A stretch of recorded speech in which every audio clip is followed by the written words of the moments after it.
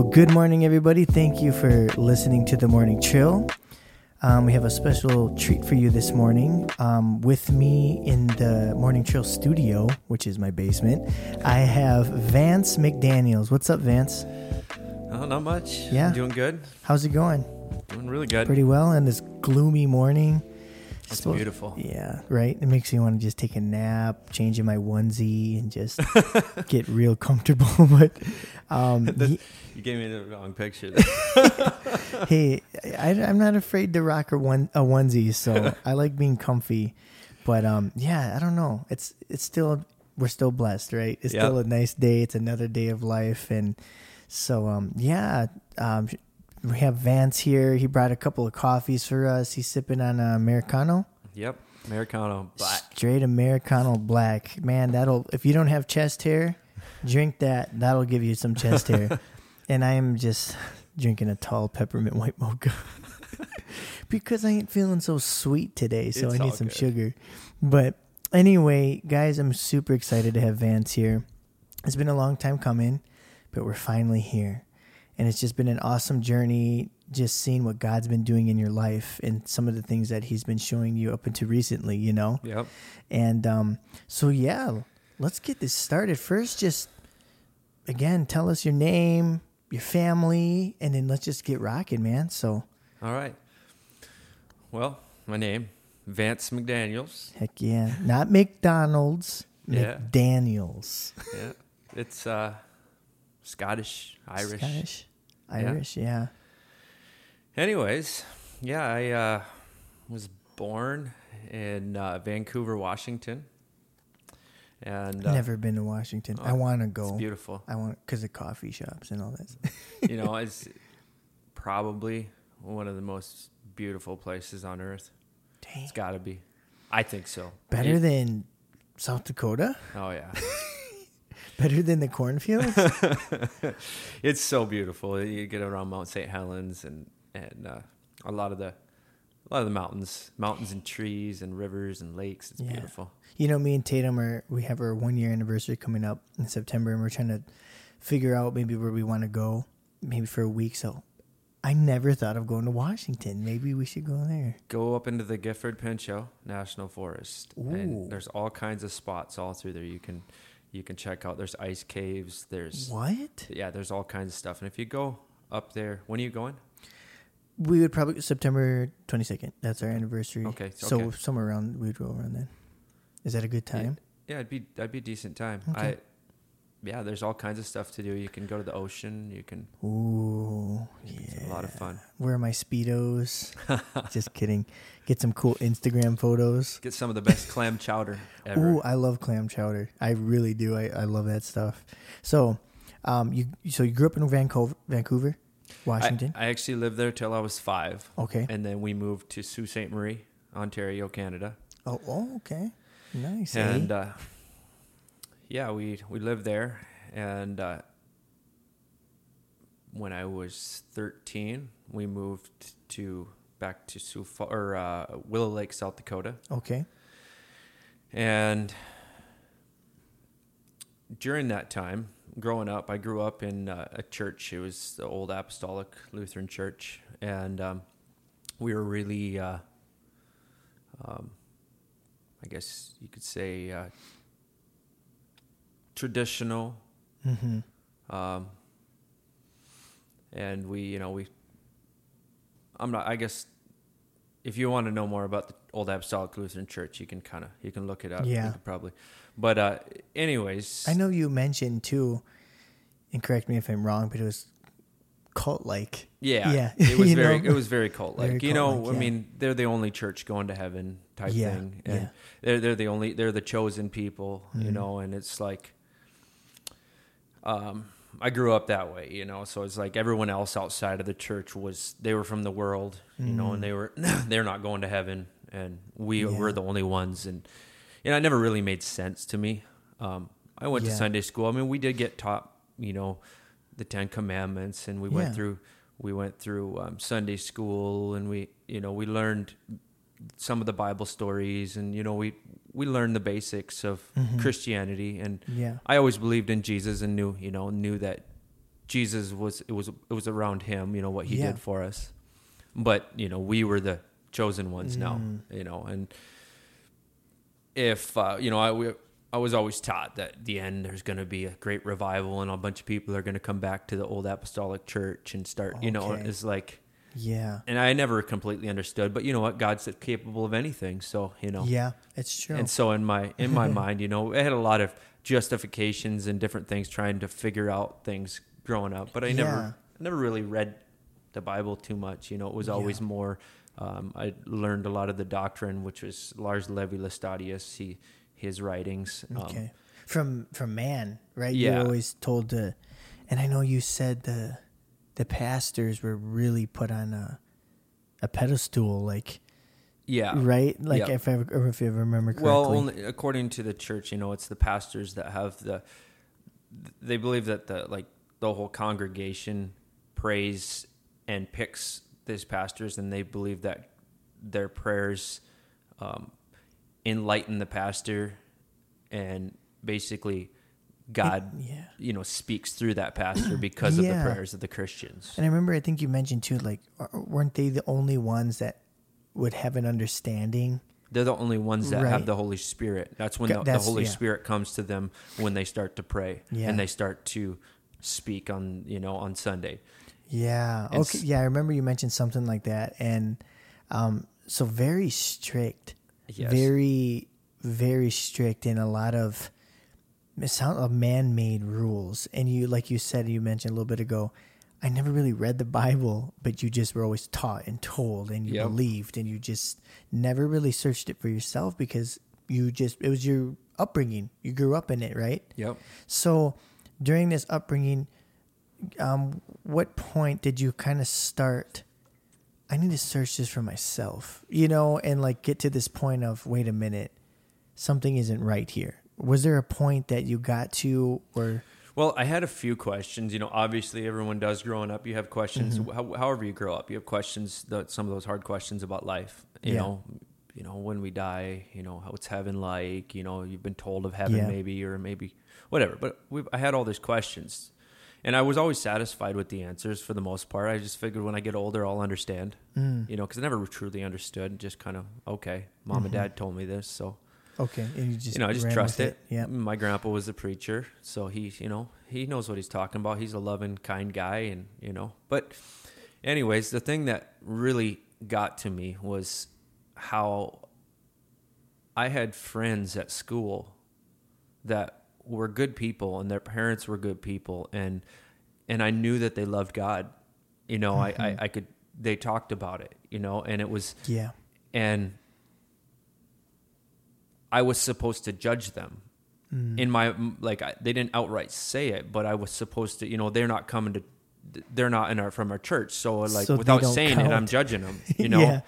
And it's like, I never understood, like, God, how come, you know, I always had that question in my heart, like, God, why are they bad? You know, like, I never really understood it. And I was like, well, maybe God's ways are higher than my ways, you know? So I just kind of dismissed it. Okay. You know, and that was some of the first questions that I had. And that was in elementary school, you know, different times, you know, 5th, 6th grade. Yeah. You know, and then I always felt like at a certain point I just shut it off. Yeah. You know, and I felt like, okay, I'll just understand it when I get older. Yeah. Did you have a fear of maybe asking these questions to your parents or your grandfather because maybe you felt wrong for asking those, like to yourself, like, should I be asking or? No, I asked those, and I did ask some questions every now and again, and I was always told I just need to have faith. The same response. I just need to have faith in the preachers and have faith in God. God will lead them. You know, and I never really, I kind of got an answer without an answer. You know what I mean? Isn't that something? Yeah. It's like, happens a lot these days. Yeah. And so it was like never satisfying, and I just let it go, and I just figured that, you know what, I'm a smart kid. One day I'm going to understand it. Yeah. You know, but I always knew that the source of truth was the Bible. I mean, that was like the big guns that was sitting on the back shelf gathering dust, but I always knew it was the big guns, you know? It was like, it's over there. I know that it's truth. Yeah, just haven't picked it up I just haven't picked it up, you know? And I was like, that's what we're based on, you know? And so I always, in the back of my mind, I had respect for the word. I did. I knew it was like, this is the gospel, you know, this is... You know, but I just don't understand it. And Lars Levi Lestadius understands it, you know, and he had his interpretation. And the preachers now, they're coming down the line. They have their interpretation. And my grandpa, he's a preacher, so he has the interpretation. And, you know, my mom and dad, they grew up in his household, so they got this and they understand it. And I'm going to understand it when I get older too. Yeah. You know, and it's so from that point forward, I think where I went from there was I wanted to just, I'm kind of a black and white person, and I don't really waste time when I want something. Okay, yep. and I never was that way, and nobody could tell me anything. I mean, I was a rebellious kid, and I wouldn't say I was always like maybe rebellious in such a bad way, but I was like strong-headed. Okay. And you knew when you wanted something, you were going to go after it, and you had this tunnel vision. Yeah, it was like, so it's going to be hard work. That's fine. I'll just do the hard work. Yeah. I don't care. I'm going to go get it, you know? And so in my mind, I looked at everyone around me, and I felt like, I always had this question, so I felt like, you know, they're older, they're married. The next step is getting married and having kids and all this stuff. And maybe at that time, God will give it to me because I need it, you know, because I'll have to teach my kids and I'll have to do this. So I went through life. I kind of, in my teenage years, I went outside of the church a little bit, and you know, I went to movies and some things. I wasn't supposed to go to movies. That was a sin. I wasn't supposed to listen to music. I couldn't do sports. You know, there was a lot of things that I missed out on, but I had all these, there was a few moments here and there going through school that I questioned things, and it was embarrassing that I, you know, for instance, one time I went to a football game, and my parents found out, and I had to go and ask for forgiveness for going to a football game. Wow. And, you know, it really bothered me, you know. A lot of fear. Yeah. A lot of fear of, it's kind of crazy because it's like a fear. They almost make you think you're fearing God more, but it's almost like you're fearing man more. Oh yeah. You know what I mean? Like you fear man more. Well, and there's so much fear of Satan. You know, I understand, you know, alone we can't go up against him, you know, but yeah. But, you know, there was always, you know, Satan was going about like a roaring lion, seeking whom he may devour, you know, and it was like there was so much fear, you know, and it was like Satan in our back of our mind. We were always told that Satan comes as an angel of light. So when we would have these questions or these doubts, we were like, oh, it's Satan trying to like. It's like paranoia. Yeah. You're always paranoid and it's crazy because it's like, I understand what you're saying. It's, of course, being wise to that, but it's also like God calls us to joy, to peace, no fear, right? Perfect love casts out all fear. And you had all those things. Oh, extreme fear, you know. And I always, the other question I always had is, you know, we were supposed to ask for forgiveness for our sins, and we'd go to another person. You know, we felt like, because, you know, the story was, you know, God lives in our hearts. You know, we are the temple. And so because God lives in our hearts, we have to go to another Christian, which is someone inside the church, and confess our sins on Sunday and ask them to forgive us of our sins. And then they would testify, believe all your sins forgiven, forever washed away in Jesus' precious blood. That's what they would testify back to us. So it was, you know, kind of like a knockoff of the Catholic. Confession. Yeah. Anyways, so, you know, that I was always wondering, you know, what happens if I sin on Monday or Tuesday, and then I die on Wednesday, you know, and I don't get that, and confession. I don't get that confession. You know, I have to go to them, and then the other question in my mind would go the other way. I'm like, so maybe God knows me, and you know, He knows that I'm an apostolic, and you know, and so He knows that I'm chosen, so He's not going to judge me for that. But then if that's true, then why do I even need to go ask for forgiveness? You know, I'd go back and forth in my mind. I'm like, logically, it doesn't make sense. Yeah. You know, and it was like, I'd go back and forth on so many of those questions. That was another question that I had, you know, growing up.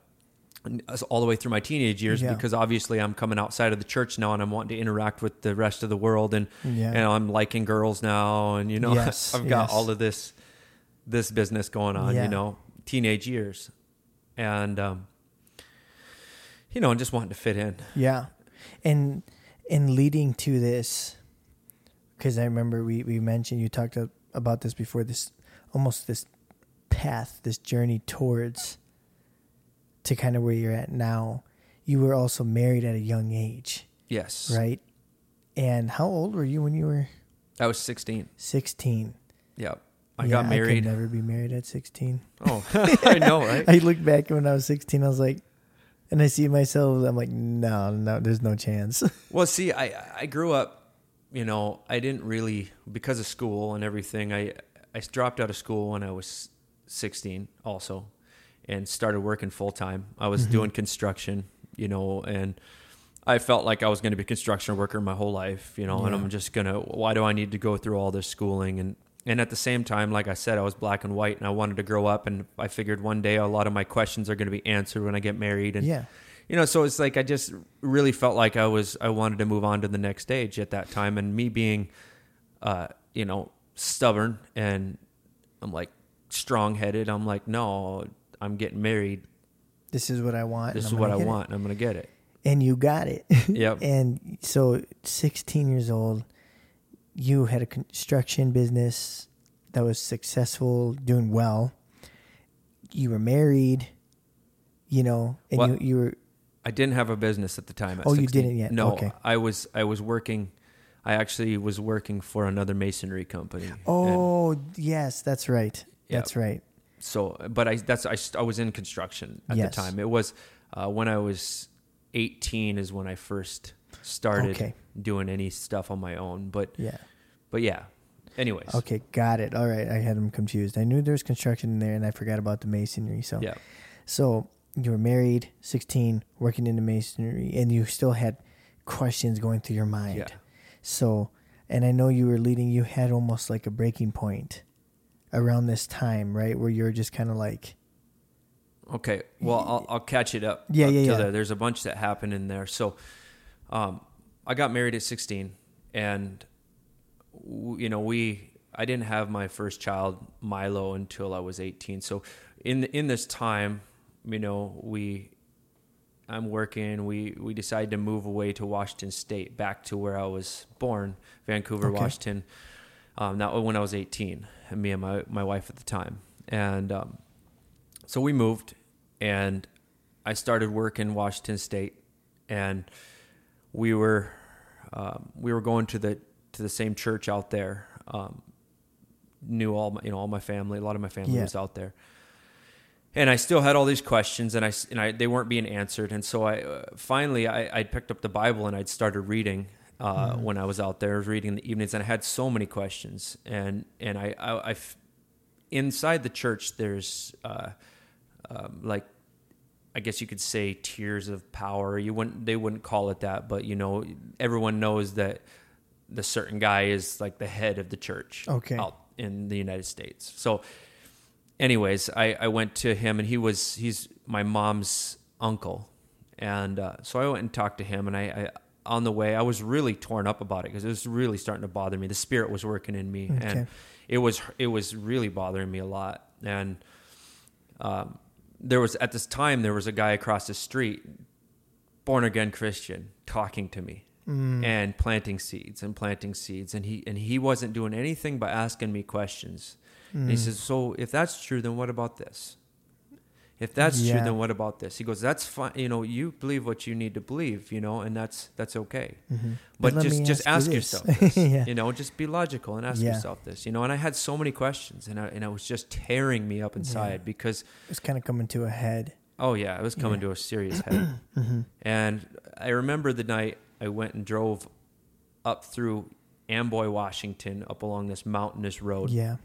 And I went to talk to him, and I was screaming at God. I was really, really torn up about it. And I was like, "God, if you're truly real, you need to give me some answers. Yeah. You need to give me some answers. Like, if you talk through these preachers, and you need to give me the answers." And I said, if I don't get any answers, I will never go back to church again. Yeah. I went there and I talked to him. I never got answers. I never got the answers. And I was so torn up and so messed up inside. And I came down and I just wanted to quit and die. I didn't believe God was real at that point. I gave up on everything. And I had this urge inside me to swerve off the road into this ravine. And I remember thinking I'd swerve, and I was thinking, I can't do it. I can't do it. Yeah. And I wanted to end. I wanted it all to end. It'd been bothering me so bad at that point. Obviously there was a few things led up to it, but I'm not going to go into it for matters of time. It was a lot. It was a lot. And I was torn up, and I got back home, and I was pacing my kitchen, and I was like, Lord God, if you're real, I need to know. Yeah. I want to end my life. I can't live like this with this much turmoil. I don't know if I'm going to heaven or hell, or if I should even worry about if there's a heaven or hell, but logically I know there is. I don't know who to believe, I don't know, what to do. And because I grew up the way I did, it was tearing me so bad. Back and forth. Yeah. And I was standing in my kitchen, and I remember getting tunnel vision.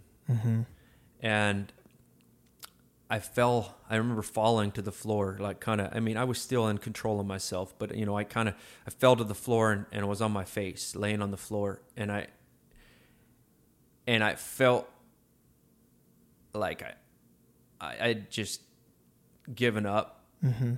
And I'm laying on the floor, and I felt somebody or something with a presence put its weight on me. And I always, when I've told people before, I always felt like God put his foot on my back, like I felt the presence on my, and I literally felt like I was sinking through the floor, and I was laying there, and I heard, I'm God and I'm real. And that was what, whether I heard it audibly or I heard it, God speaking to me in my head, either way, I knew it was the presence of God. And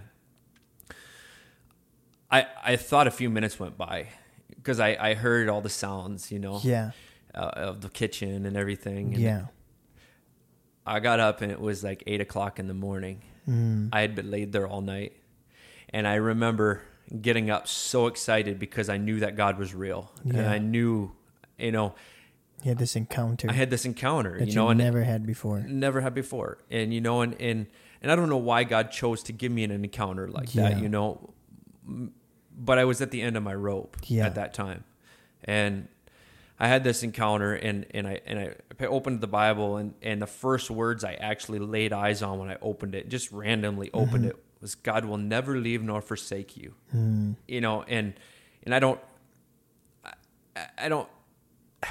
I always felt like God was going to, like God had left me, or God wasn't going to be with me because I left the church. Yeah, because that's what you were so ingrained in your mind, that was taught to you. Like you said, it was driving you crazy because you didn't know what to believe, but it was an answer from him to you saying, I'm with you. Exactly. I'll never leave you. And so you had this supernatural encounter that you've never had before. And it almost like we can almost relate that to our lives too, right? How many God does a miracle in our lives. But that doesn't mean Satan's done. You know what I mean? So after you had this encounter and you knew, like, my God is real, and you were just, like you said, just, wow. And like I said, Satan still, he was going to fight even more. So after this encounter, share with, more what happened. Okay, so this was before Easter Sunday, and I had been reading, and a lot of things started clicking. I started understanding the Holy Spirit. I believe I had an infilling of the Holy Spirit that night is what happened. And I was so excited. I wanted to tell the whole world. I ran across and told my neighbor, and I was all excited. We had coffee together and just sharing, sharing it. And I was so excited that God was real, and he's alive today, and he hears my voice, and he listens to me. And, and I couldn't believe it. It was just so unbelievable that the God of the universe is real, and he's here, and he's alive today. It's not just some ancient God that, went in front of the Israelites and, and it wasn't some fairy tale. Yeah, it was real. And so I decided I was going to go to church one last time, and it was on Easter Sunday. And I remember the preacher saying that only the preachers have the Holy Spirit to interpret what the Word is saying. He said, you can read the Bible, but don't try to understand it. Because only the preachers have the Holy Spirit to understand what the Word is saying. And I had just felt a revolt inside of me when I heard that at that moment. I was so filled with the Holy Spirit. It was God. And I stood up at the end. I stood up and I started walking towards the front. And still to this day, like I remember inside me, my voice saying, Vance, what are you doing? Sit back down, sit back down. But I could not let it go. And I walked up to the front, and I remember asking the preacher. I asked him. I said, "Hey, I have something to confess. Can I get it off my chest?" I knew they wouldn't just give me the microphone. And he said, "Well, what do you have to confess? You can go in the back to the preachers and confess it to them, and then and then we'll decide." And I said, "Well, if I can't confess it now, I'm not gonna. I have to do it now at this moment." And he didn't want to let me. And as I turned around, I walked in, I grabbed a microphone off the altar. Dang, man. I had to get it off my chest. Yeah, you grabbed it. And I grabbed it, and I was shaking. I was terrified. I was standing in front of almost 7,000 people. And I'd never spoken public. I'd never done anything. And I was like, and I was going on the thought that, when you stand in front of the synagogues and you stand in front of the leaders, what's the scripture? I can't remember that God will give you the words. Okay. I can't remember word for word of scriptures. Okay. It says, don't worry about what to say, that, the Holy Spirit will speak for you. Anyways, that happened to me at that moment. I was, as you can see, I still don't remember word for word scriptures, but anyways, at any rate, I just started speaking, and I remember God speaking through me, and I quoted like 4 or 5 different scriptures, and I remember at the time, them trying to shut the microphone off, and it wasn't shutting off. I got those. They're gonna jump you, Vance. I got those words out, and I still remember to this day. I got those words out, and they started singing to drown me out. But none of the congregation was singing. It was just the song leaders behind me, because they don't have music. They just have leaders, song leaders. Anyway, so they're just trying to cut you off. Yeah, they're exactly. just trying to get you out of there. Well, and it was just trying to shut off the word. Who's this kid? Exactly. But it was God at that moment, and me and my young faith, and I just went for it, and it was crazy, because it was like another confirmation of how real God is, because it was like when I had that experience in the kitchen that night, it was so real to me, and it established the reality of God, in that we really can trust God. And I went for it, and God really did speak through me at that moment. And at that moment, that's when everything changed. Yeah. So you finished there. You did a drop the mic. Yep. Walked out. You walked out, and you never came back. No, never came back. So after that time and that moment, you went up there, grabbed the mic, said what you were telling the people. You left. And they were trying to cut you off and mute you and all that stuff, and it wasn't working, and you said what you said. Yep. You left, and did you start throwing hands? No, kidding. No, I didn't no, throw I'm kidding. hands. So you left there, and you never went back. So after this, you were still with your wife? Yes, then, I was at the still time. with my wife then at the time. And it was from that point, due to matters at the time, I'm not going to go into too many details about that, but from that point forward, the next day, I lost my job. In masonry. Yes. I lost my job at the time. I lost because it was through the church. Through the church. Yeah, I lost my job, and a lot of pretty much all my friends. I pretty much everything. They looked at you as filth. Filth. Yeah. And it was around that time of the economy crash. Okay. The 2000 was it 2006? 2007, I think. Sounds around then, I think so. 2005, 6. Anyways, I can't remember dates either. Another bad thing. But either way, that I ended up losing my house and all of the things the stuff in life that, everything was on loan and I couldn't pay my bills all of a sudden. And, and it was like, I lost my job, lost my house, I couldn't find another job because of the economy, so I ended up getting out of Washington, moving to Clear Lake, South Dakota, barely made it out of there. And once I got to Clear Lake, South Dakota, me and my wife, we ended up getting a divorce. There was a long story there too. Yeah. We got a divorce. My kids ended up going to Minnesota with her, and I found myself sitting on my chair in an empty house in the basement drinking vodka all by myself. Like, it just felt like everything spiraled down. Everything. I lost everything, and I was like, "What, God, where are you?" And it just suddenly, I didn't know what happened. It was like it hit me so fast in such a succession of hits. It felt like I got hit once, and as I was recovering from that hit, I got hit again, and it was just nonstop all the way to that point. Like, my head was spinning. I remember the moment of sitting there reflecting, like, what happened? Oh, wow. Like, from then to now, just gone. Like, I felt like I just got the ultimate combo, like, just like, whoa, like, what happened? Yeah. And I went on a period of drinking and just drugs. Yeah.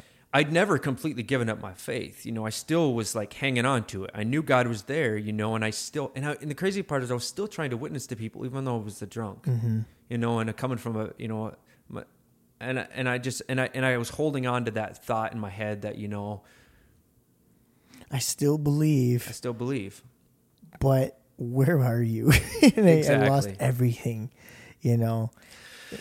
So, it was, I found friends, different, a lot of party friends and this and that, and ended up one day in Watertown, South Dakota, and I was at a friend's house, and I'd been drinking and I've been doing some drugs, and I wasn't, I was taking painkillers and, and different things, and I was just sick in my heart, and missing my kids and just everything. And, I couldn't catch a break feeling. I was feeling sorry for myself and so many things. And I was feeling good that night. I was laying on the floor in the basement of my friend's house, and I'm laying there, same thing again. Just another night. I could hear everything going on. I'm starting to drift off to sleep, and I felt something literally grab the back of my head and rip, and I felt myself leave my body. Yeah. This is a crazy moment because now I'm falling and I don't know what's going on, and I'm thinking I'm dreaming. This is a dream. I'm going to wake up, and I just need to shake or something. I'm going to wake up, and I'm falling, and I see the ground coming up at me. And as the ground's coming up, I'm like, before I hit the ground, I've had this dream before. Before I hit the ground, I'm going to wake up. Yeah, that falling dream. And I see, it looks like a well. Yeah. It's getting bigger and bigger. And I fell through the top of this well. And I was like, I didn't wake up. Now I'm falling through this well, and I'm looking over. I thought it was stone at first, but it stunk. Really bad. I know this is really graphic, but it stunk. And I seen... It looked like it was like dead bodies, it was horrible, and I was at that point I was like, what is this? This is horrible. I need to wake up. This feels more than a dream. Yeah. And it was so real. I could feel everything. I could smell everything. I could almost taste it. Yeah. And I know what you're feeling. Sorry to interrupt real quick, but there's dreams, right? Yeah. That you have. And I always tell like Tatum, but then there's these certain dreams that are like real. You feel, like you said, you smell, you can see, like as if you're there, and for those of you who don't believe in these supernatural experiences, it baffles me because they have negative ones, right? They believe in Ouija board experiences, or they see a shadow, or they've seen their bed move or doors shut. They'll believe in those, right? But they won't believe in like your first encounter. And now you sharing the second encounter, and we'll go into the third one. But sorry, I just wanted to kind of throw that in real quick. So this was real. It was definitely definitely smell, real. You were feeling, you saw dead bodies around, and you were just falling. Yes. And you were not waking up. Well, I've had dreams before. I know what a realistic dream is. Oh yeah. And this definitely wasn't a dream. I would, I really wouldn't share my story, if I thought it was just another crazy bad dream. Yeah. I've had bad dreams, and It's this a was vision. this was I was out of my body. Yes. You know how whether in or out of my body. While I was out of my body, I was definitely out of my body, and this was definitely real. Yeah. So you were falling. Yes. To this well. You Yep. saw bodies. And so, anyways, I'm falling I'm falling for, it was a short period of time. I'm falling, and then I fell out of the bottom of this well, and I'm falling to the sky again, and it was really smoky. And I didn't know. I still hadn't really hit me what was going on. I still thinking I'm having a bad dream, and I'm going to wake up from it. And I realized I couldn't breathe, and I was choking. I was trying to get air, and I'm like trying to get air, and I'm falling through thick black smoke. Yeah. And it was just dark all around me, and I'm free falling, and I still have that feeling of panic because I'm free falling, and I'm feeling it in my stomach. I'm feeling everything like I'm falling, and it started to light up and get kind of orange. Yeah. And I started to hear a noise, and it was growing and growing. This noise, and it was like it got brighter and brighter, and suddenly I fell out of it, and it cleared up, fell out of the smoke. And as I came out of the smoke, I heard the sound come out it was just like, wow. Just screams. Just, it got, and it was overwhelming. It was just intense screaming. And then I looked around, and it all hit me, because the minute I seen hell. Yeah. I don't wish hell on anybody. I mean, this hell is real, and it's horrible. The screams got so loud and intense. Yeah. It was like hitting me, actually coming through my ears, but it was almost at the same time in my head, like telepathically or something. It was just screaming me. Yeah. Screaming. It was. I couldn't shake it. Yeah. And the minute it hit me, all these thoughts went through my head. And how can I be here? And the minute I asked that question, I literally seen all of my life's events. I see my life laid out before me, and the way I describe it is if you can take one moment in your life, one thing, one moment that maybe you remember, and focus on it and try to remember it, you can bring it back into your memory, and you can focus on that and play it out detail by detail. It's almost like a little movie. Yeah. Well, but that's only one event. Yeah. I was able to see all events at the same time. And I don't know how I still don't understand that, but I seen everything laid out, and then all in an instant, and I accepted my judgment. I had nothing to say. I had absolutely nothing. Guilty. I was guilty. As guilty as charged. It was like somebody had God had the last word, and I had nothing to say about it. I couldn't even open my mouth. It was such a righteous judgment that all I could do is just hang my head. Accept it. Accept it. And then the minute I accepted that, I remember I heard a voice, and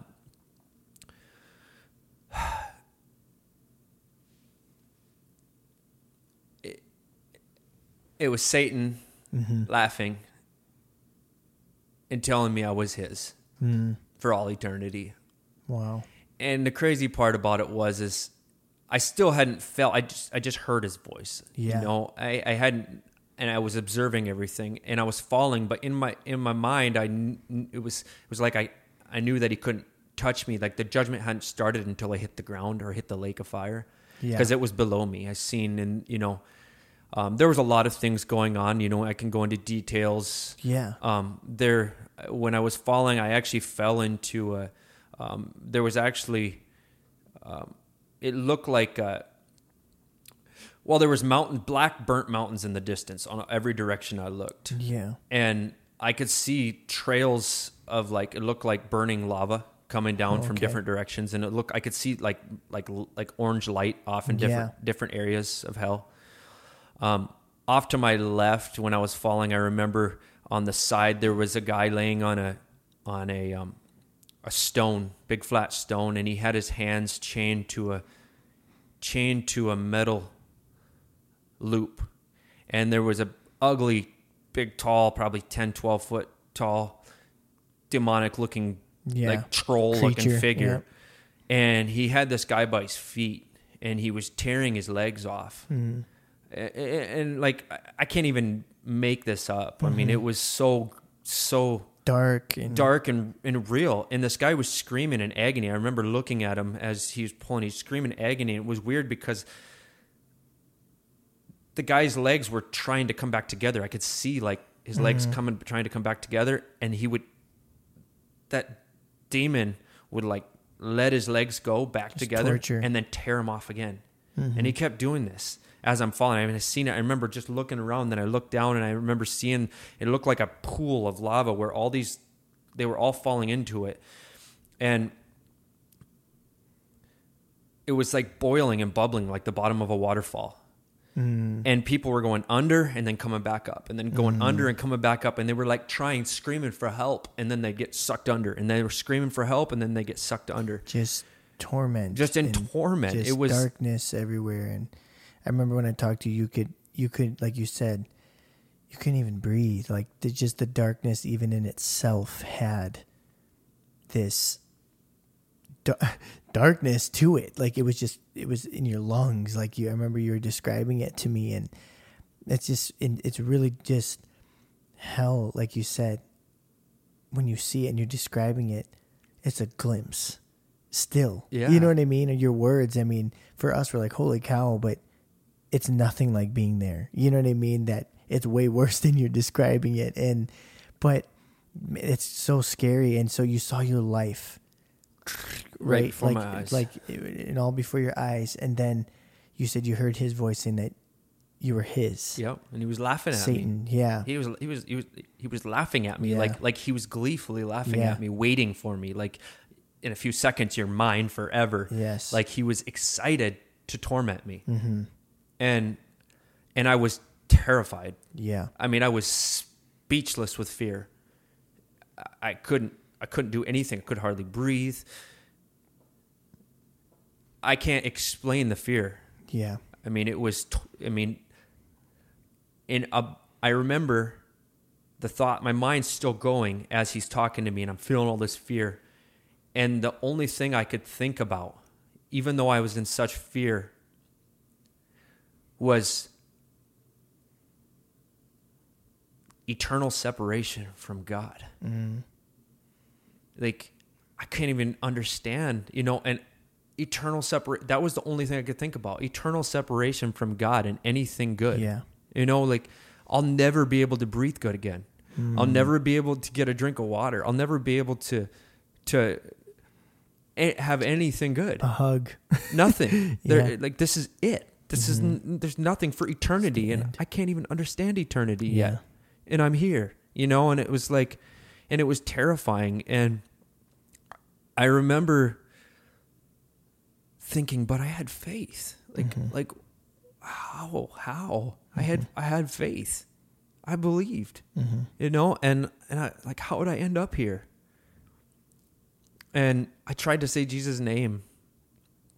And I remember trying to say it, and I couldn't say it. Mm-hmm. It wouldn't come out. Like, I felt like I was so unholy that I couldn't even speak his name. I couldn't even put his name on my tongue. Like, that's how righteous this judgment felt. I couldn't even speak his name. Like, yeah. And I remember trying so hard with everything in me to say his name. And I remember getting out just several times. And every time I tried to say it, it was like, I just get the life squeezed engulfed, out of me. Yeah. I kept trying and trying with everything in me. And finally I was able to get out, Jesus, like just a little bit. Just a faint whisper. And as I said that, I got a little strength. I remember feeling like a little bit of strength, just saying his name, just a little bit. And I said it again, Jesus, and I started screaming it. And I literally was screaming it so loud, I felt like it was echoing around the whole place. I was screaming for everything I had, Jesus, just Jesus, you know? Yeah. And in my mind, I was like, I don't care if I have to scream Jesus the rest of eternity. I'm going to scream Jesus forever just to have his name on my mouth, just to have his name, anything. That was your drop of water. That was my drop of water. Yeah. And I screamed it with everything in me, and I kept screaming it and screaming it and screaming it. And I literally it looked like an eyeball opening or something. Yeah. The sky just cracked open. Yeah. I seen light shine through, and not kidding, I seen it was a giant hand, a giant hand, God's hand. It was his right hand. And it was lit up bright orange, like glowing orange through it. And there was blue lightning going through it. It was the most amazing thing. I remember seeing it come down. It was like, oh my goodness. And this big hand came down and scooped me up before I hit the lake. Yeah. And I landed in his hand, and I remember feeling his hand close around me. And I remember going up, and I was like, I remember going through that opening and feeling my feet hit my feet.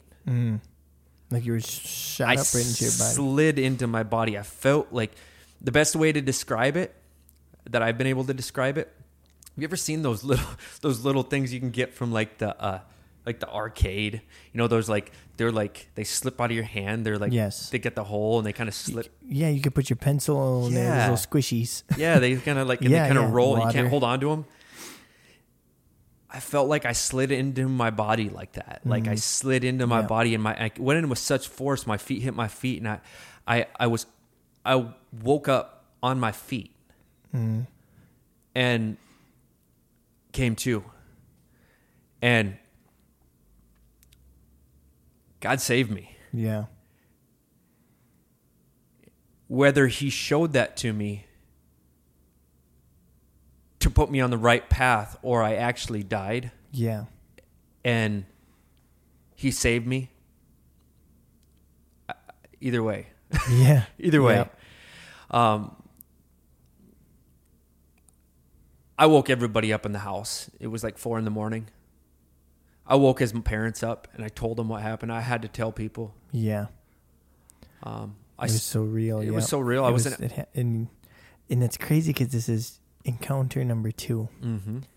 And this crazy experience with hell, right? And then God, his right hand scooping you and saving you from the depths and the pits of hell.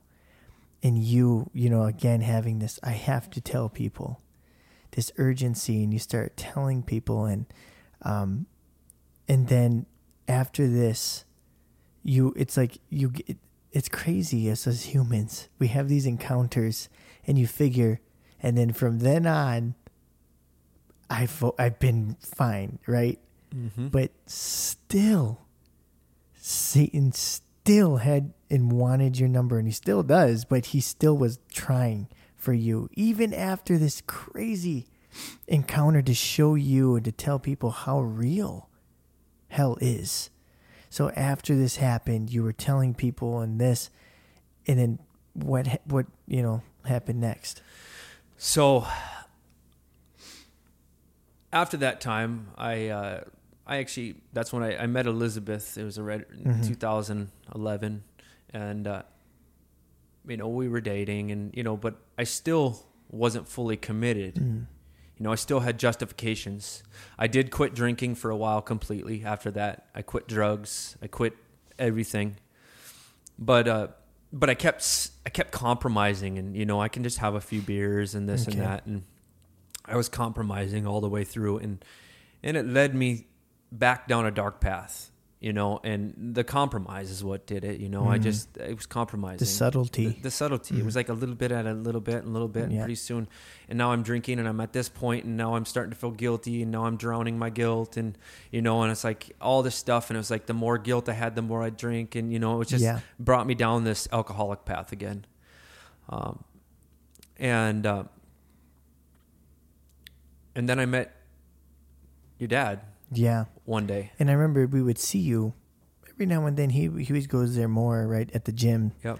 But I remember even seeing you in the hot tub. Yeah. Never really talking to you, but I remember seeing you around. Yeah. You know? So then, yeah, you met my dad in the hot tub. And got talking. We're talking, and he started, your dad actually seen me, and he came up to me. He's like, so, hey, how are you? What's your name? You know, I remember him. And asking me if I knew the Lord. Yeah. And then we kind of got into conversation a little bit, and he invited me to church, and you know, and I was at that point where, you know, a lot of bad things had happened because of my alcoholism, and I was at a turning point, a big breaking point, and you know, your dad knows a little bit more of the story, and it's a little more personal. Yeah. But I was at another breaking point in my life, and I was broken, you know, and just lost again, and falling right back into that. Didn't know pattern. how to get back. I didn't feel like I could. You know, I turned from God after that. How can I ever come back? Like, I felt like I'd committed an unforgivable sin. Even after the encounter and you being saved, like, so you were kind of back, like, oh. Yeah, what happened? What happened? How do I get from here? You know, and God led me. I know that was God. You know, He led me there, and I could have went to any gym in Sioux Falls. I could have went to any place. I was trying to do the right thing. I quit drinking. You know. But that was, you know, your dad prayed with me, and I remember him praying victory, and he said the words victory, and from that point forward, all the way till now, you know, I've had one thing after another. I've been going through a battle still, you know, but at the same time, every time I've got victory, and I've been hanging on to the Lord and what He's done for me, and you know, it's so easy to slip and go and fall back into things because of the distractions in life, and you know, and I think that was what was happening, and your dad, you know, like, you know, a true brother called you out a little called bit. Me out, and you know, and it's. I love that he did, because I mean, I very well could have been lost right now, you know, and maybe I would have, you know, everyone kind of heard my story in church about, you know, me almost dying, you know, the Lord saved me in that moment again, you know. Yeah. And I want to talk about that encounter also. And there was something different about this encounter, and prior to us having this podcast and to this third encounter, that I want you to share. We had coffee, and we were talking about the podcast, right? Like, I want you on, and we were just like, and I was like, I just don't feel like it's time yet, Vance. I don't have this peace quite yet, you know? And we're like, okay. And you're like, I trust you, and it'll be time when it's time. And little did I know, and did you know, this third encounter was going to happen, and this was just out of nowhere. And so, and from my end, we had coffee. I said bye. You went back to work, and you know, we went to, I was helping my parents at the food truck. Shout out to Food Mama for all your tacos. And very, very good. Go check it out if you haven't. But I was there, and we were closing shop, and you came last minute. And we're like, yeah, we'll give you, you know, you're not too late. We gave you food, and you were the last customer that day. And we were talking to you, and then you said, yeah, I'm just not feeling so good, right? You're like, my neck.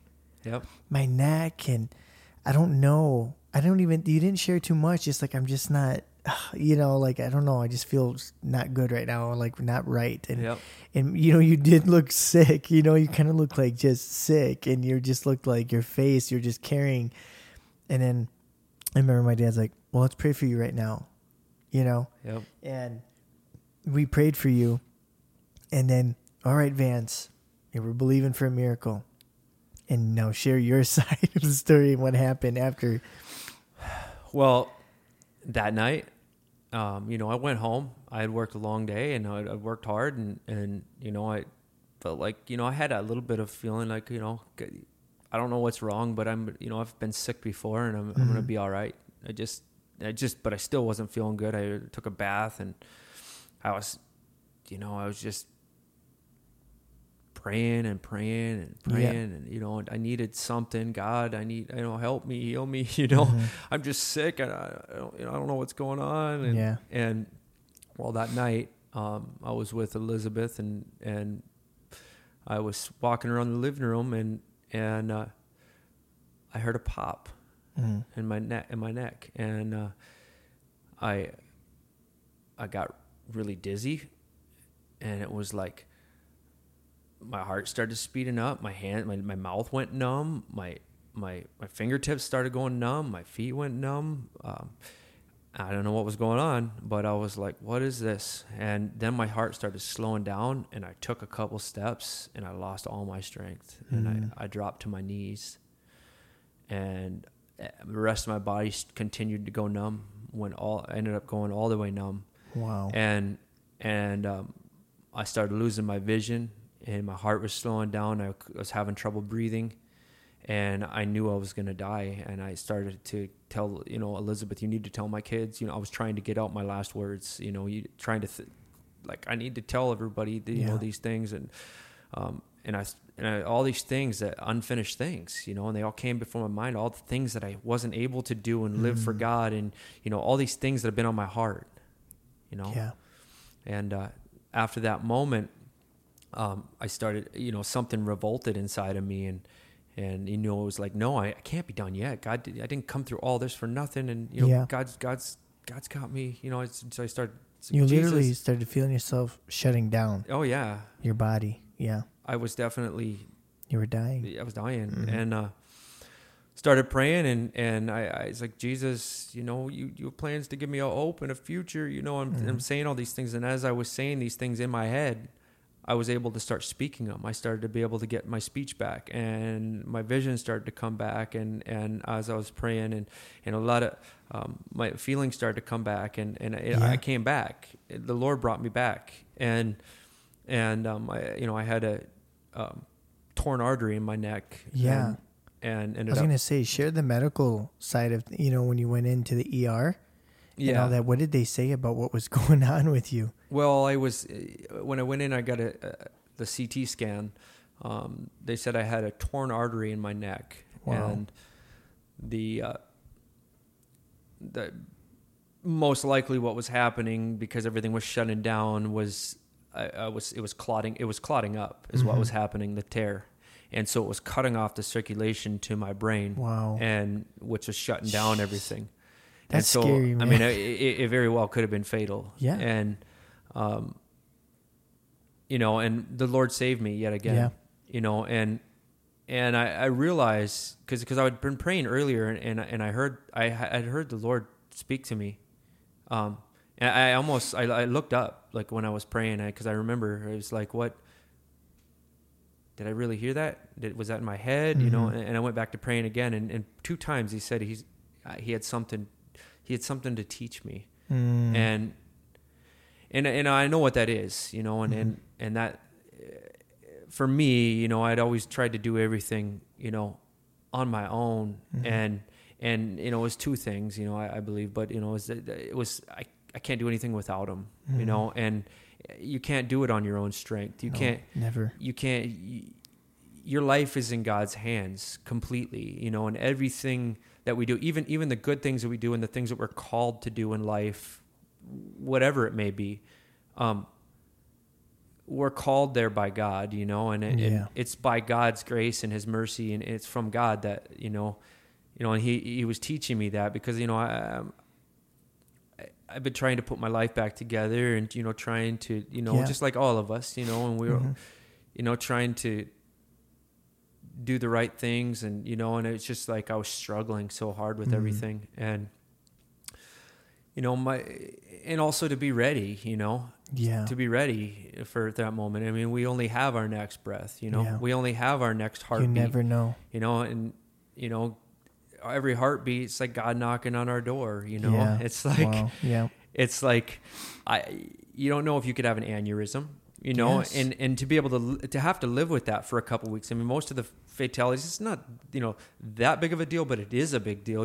It's like, the statistics say it's not a big deal, but for the people that it does turn out bad for, it's fatal, it can be fatal. So it's like to live for a few weeks with the thought in your mind that, most 80, 90%, 95% or whatever it is, of fatalities or strokes happen in the first 2 weeks. To have that in my mind was like the whole time feeling like I had like I really truly had to put my life in God's hands mentally, because I had completely trust in.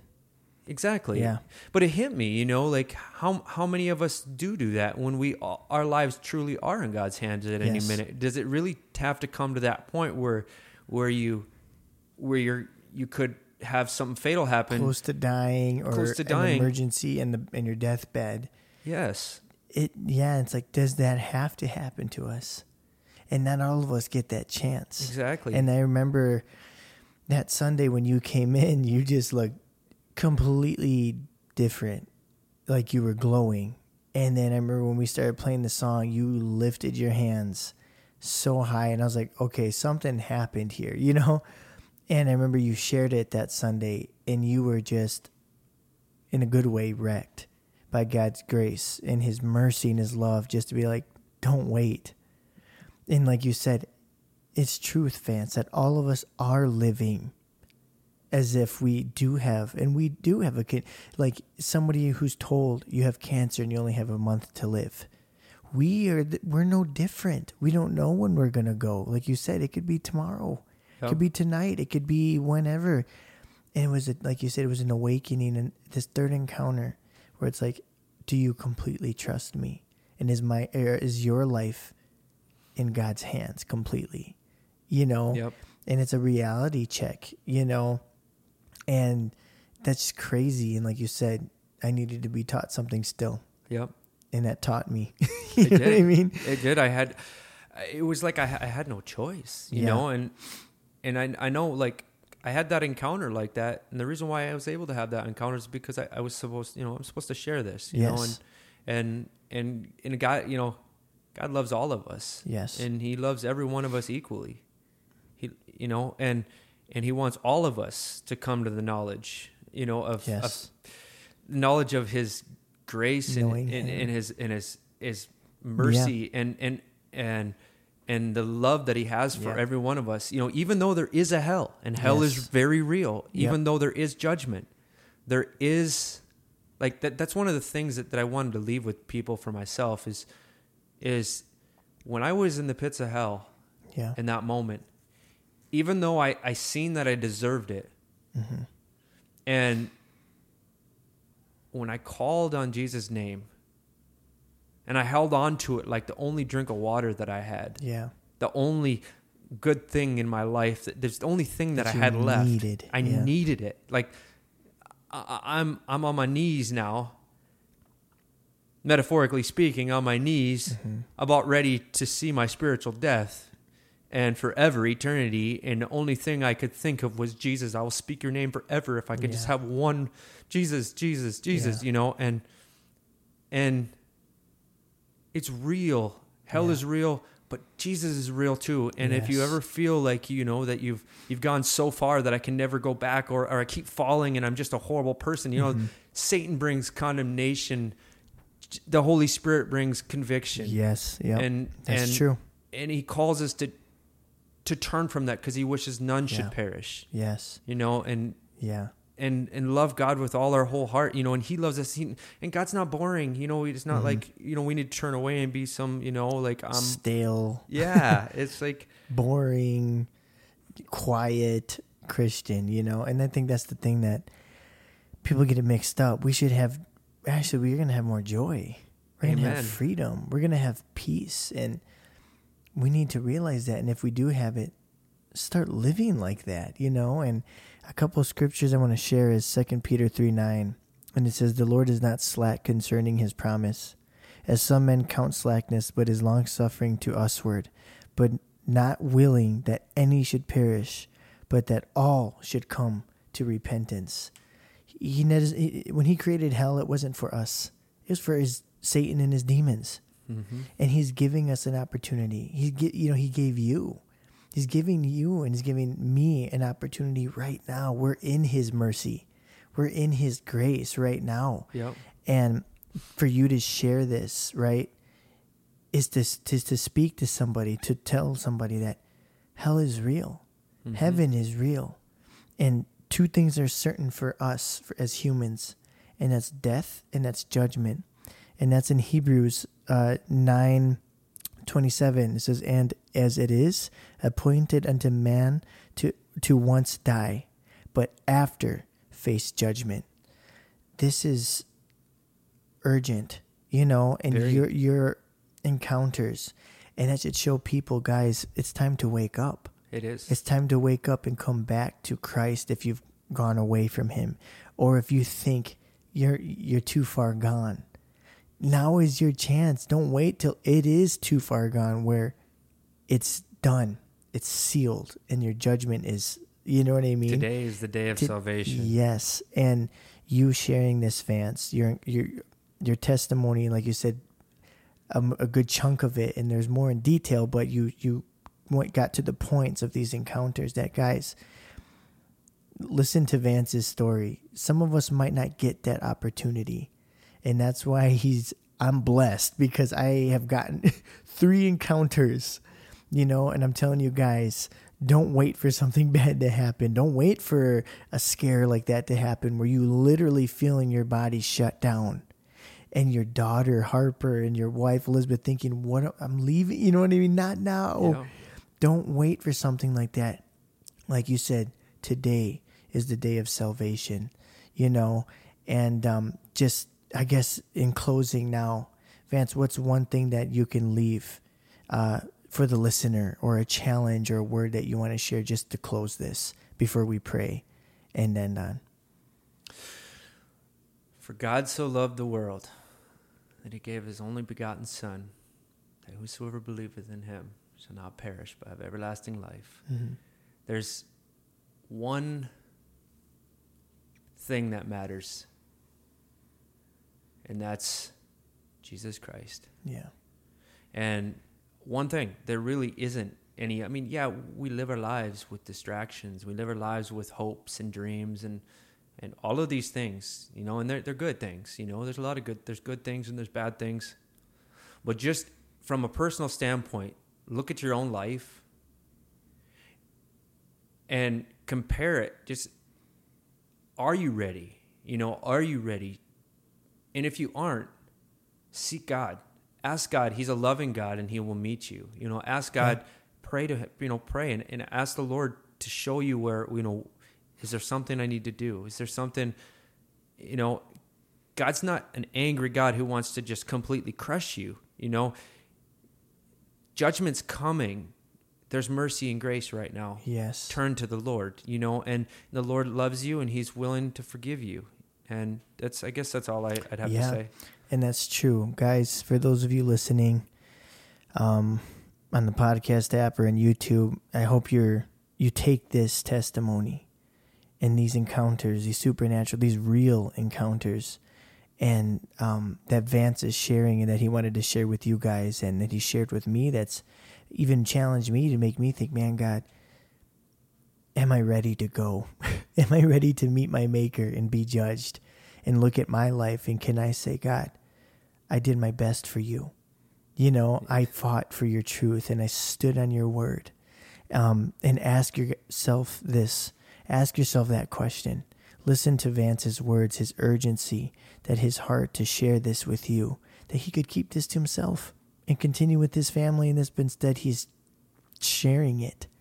He's telling you guys, and this is how we overcome, by the blood of the Lamb and the word of our testimony. Amen. That's in Revelations. And guys, these encounters, hell is real. Heaven is real. If you guys can believe in these movies like Paranormal Activity and The Conjuring and all this stuff, and why do you think they make those? And those are the scariest movies, because it's real. Because that stuff is real. Hell is real. Listen to Vance's urgency. He's emphasizing, get right with God. Don't wait until it's too late. And God, that's good what you said, Vance. That's how good God is. When we come to him, he comes to us gently in peace, and he takes it one step at a time. It starts with the little things, and you go from there. And what a good God we have, right? Amen. A good God that you can sit here and share this, and that you're here live today. But the fight does not stop. No. And it's going to continue, because Satan still wants Vance. Satan wants us. And that's how valuable our soul is. That Satan wants it, you know, and God is trying to, no, come this way and that way. And it's a fight. Satan does not like this exposure, truth, because nobody wants to talk about these things because it's too scary. Oh, yeah. It's too much, right? But this is real. We all die and we all face judgment. A lot of people are going to probably throw this, you know, and say, well, maybe this isn't, you know, he's telling stories, you know. Yeah. I'm not telling stories. This really happened. Yeah. Yeah. This really happened, and I'll stand by it till my dying day. I'm ready to stand before my Maker, telling the truth. Yeah. And speaking the truth. And that's been my heart. I had to get this, you know. Yeah. Speak the goodness of God. This is about the goodness of God. Yeah. You know, even though I'm speaking of hell, this is about the goodness. But he's warning. You know, he's trying to save us from what's ahead, you know, if we don't change. Yeah. But you're right. That is the goodness of God, and that's how good he is. So let's just close in prayer. So, God, thank you so much for this morning that we could have in this podcast, this episode, and that we could have Vance on here to share, God, what you've showed him, to share the breakthroughs that he's had, and God, to share that there is victory. There is victory in your name, God. When times are tough, when we lose it all, when we don't understand, when we literally have nothing, God, we still have you. And that's what matters, because when we die, Jesus, we don't take any of this stuff. No money, no cars, clothes, reputation, God. It means nothing, Father. You mean everything. God, I just pray that the words that Vance is sharing would impact somebody's heart who's listening right now. That, God, that like your word says, that you wish for none to perish, God, but that you would wish us to come to repentance, true change, God, true change, a true change of heart, one that follows you. No more justifying what we're doing is wrong. No more compromising, God. We need to stand for truth, because it's not worth it, God. A temporal satisfaction is not worth an eternal judgment, God. We love you so much. I just pray for Vance and his family. Just bless him, encourage him more, speak to him more, give him dreams, Father God, and I just pray he keeps fighting the good fight, running the race, and sharing his testimony to people who need to hear it. You're so good. We love you in Jesus' name. Amen. All right, Vance, thanks so much for coming on this episode. I'm glad to have you, man. We did it. Finally. We did it. We did it. All right. Yeah. It was perfect timing. So, all right, guys, for those of you listening, please share this podcast. Get this out there. People need to hear this, these encounters that Vance has had with hell and just with death, and now more so with Christ, you know. Share it, like it, subscribe to it. Your feedback is appreciated. And thanks for listening. Peace.